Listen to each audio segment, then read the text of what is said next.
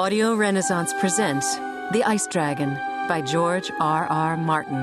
Read for you by Maggie Meg Reed.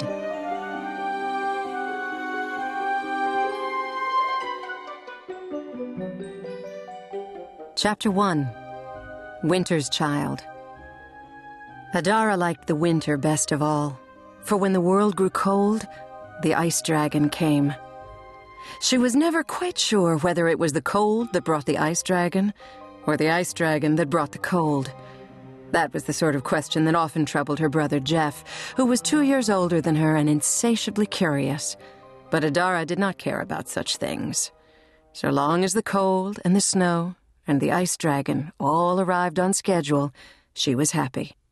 She always knew when they were due because of her birthday. Adara was a winter child, born during the worst freeze that anyone could remember, even old Laura, who lived on the next farm and remembered things that had happened before anyone else was born.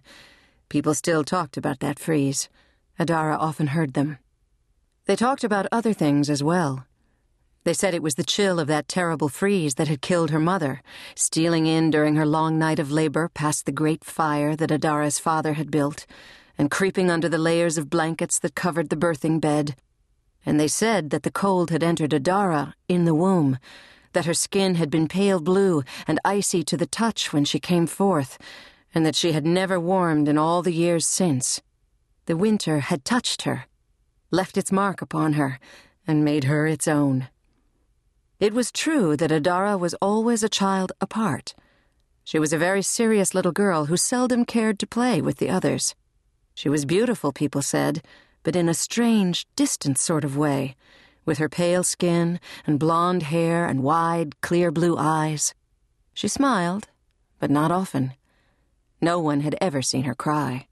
Once, when she was 5, she had stepped upon a nail embedded in a board that lay concealed beneath a snowbank, and it had gone clear through her foot, but Adara had not wept or screamed even then. She had pulled her foot loose and walked back to the house, leaving a trail of blood in the snow, and when she had gotten there, she had said only, "Father, I hurt myself." The sulks and tempers and tears of ordinary childhood were not for her. Even her family knew that Adara was different. Her father was a huge, gruff bear of a man who had little use for people in general, but a smile always broke across his face when Jeff pestered him with questions.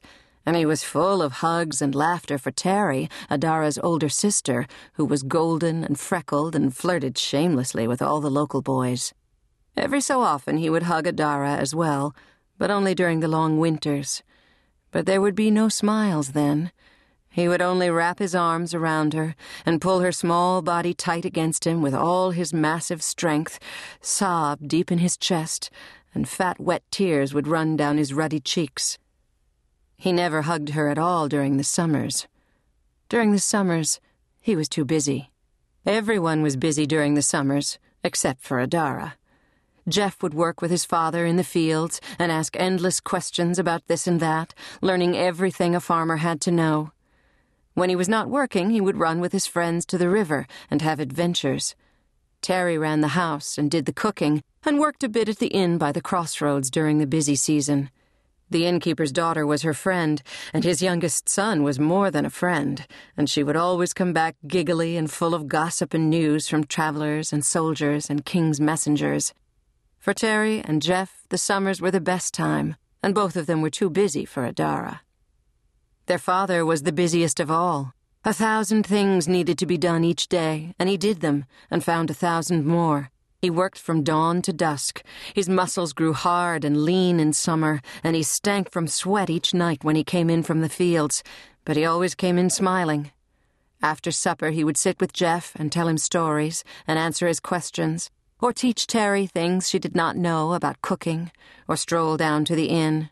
He was a summer man, truly.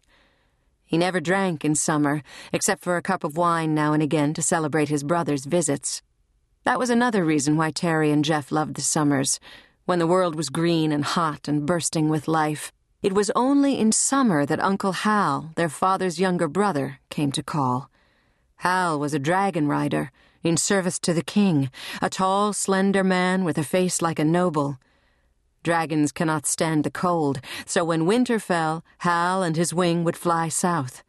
But each summer he returned, brilliant in the king's green and gold uniform, en route to the battlegrounds to the north and west of them. The war had been going on for all of Adara's life. Whenever Hal came north, he would bring presents, toys from the king's city, crystal and gold jewelry, candies, and always a bottle of some expensive wine that he and his brother could share. He would grin at Terry and make her blush with his compliments, and entertain Jeff with tales of war and castles and dragons. As for Adara, he often tried to coax a smile out of her, with gifts and jests and hugs. He seldom succeeded. For all his good nature, Adara did not like Hal. When Hal was there, it meant that winter was far away. Besides, there had been a night when she was only 4, and they thought her long asleep, that she overheard them talking over wine. "A solemn little thing," Hal said. "You ought to be kinder to her, John. You cannot blame her for what happened." "Can't I?" her father replied, his voice thick with wine. "No, I suppose not. But it is hard. She looks like Beth, but she has none of Beth's warmth. The winter is in her, you know. Whenever I touch her, I feel the chill, and I remember that it was for her that Beth had to die. You are cold to her. You do not love her as you do the others." Adara remembered the way her father laughed then. "Love her?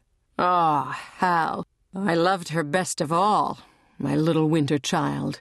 But she has never loved back. There is nothing in her for me, or you, or any of us. She's such a cold little girl." And then he'd begun to weep, even though it was summer and Hal was with him. In her bed, Adara listened and wished that Hal would fly away. She did not quite understand all that she had heard, not then, but she remembered it, and the understanding came later. She did not cry, not at 4 when she heard, or 6 when she finally understood. Hal left a few days later, and Jeff and Terry waved to him excitedly when his wing passed overhead, 30 great dragons in proud formation against the summer sky. Adara watched, with her small hands by her sides.